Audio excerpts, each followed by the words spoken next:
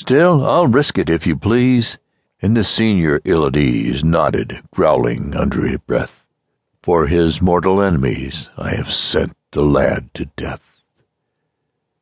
Then a hotter fire began, as across the field he ran.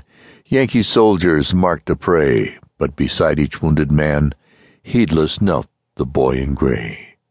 Parched lips hailed him as he came, throats with fever all aflame. While the balls were spinning by, drained the cup he offered them, blessed him with their dying cry. Suddenly, through rain of those parting shots, a shout arose. Din of voices filled his ears. Firing ceased, and eager foes made the welkin ring with cheers. Foes they were of bitter need. Still, to every noble deed, hearts of men, thank God, must thrill, and thrill too as we read of those cheers on Myers Hill.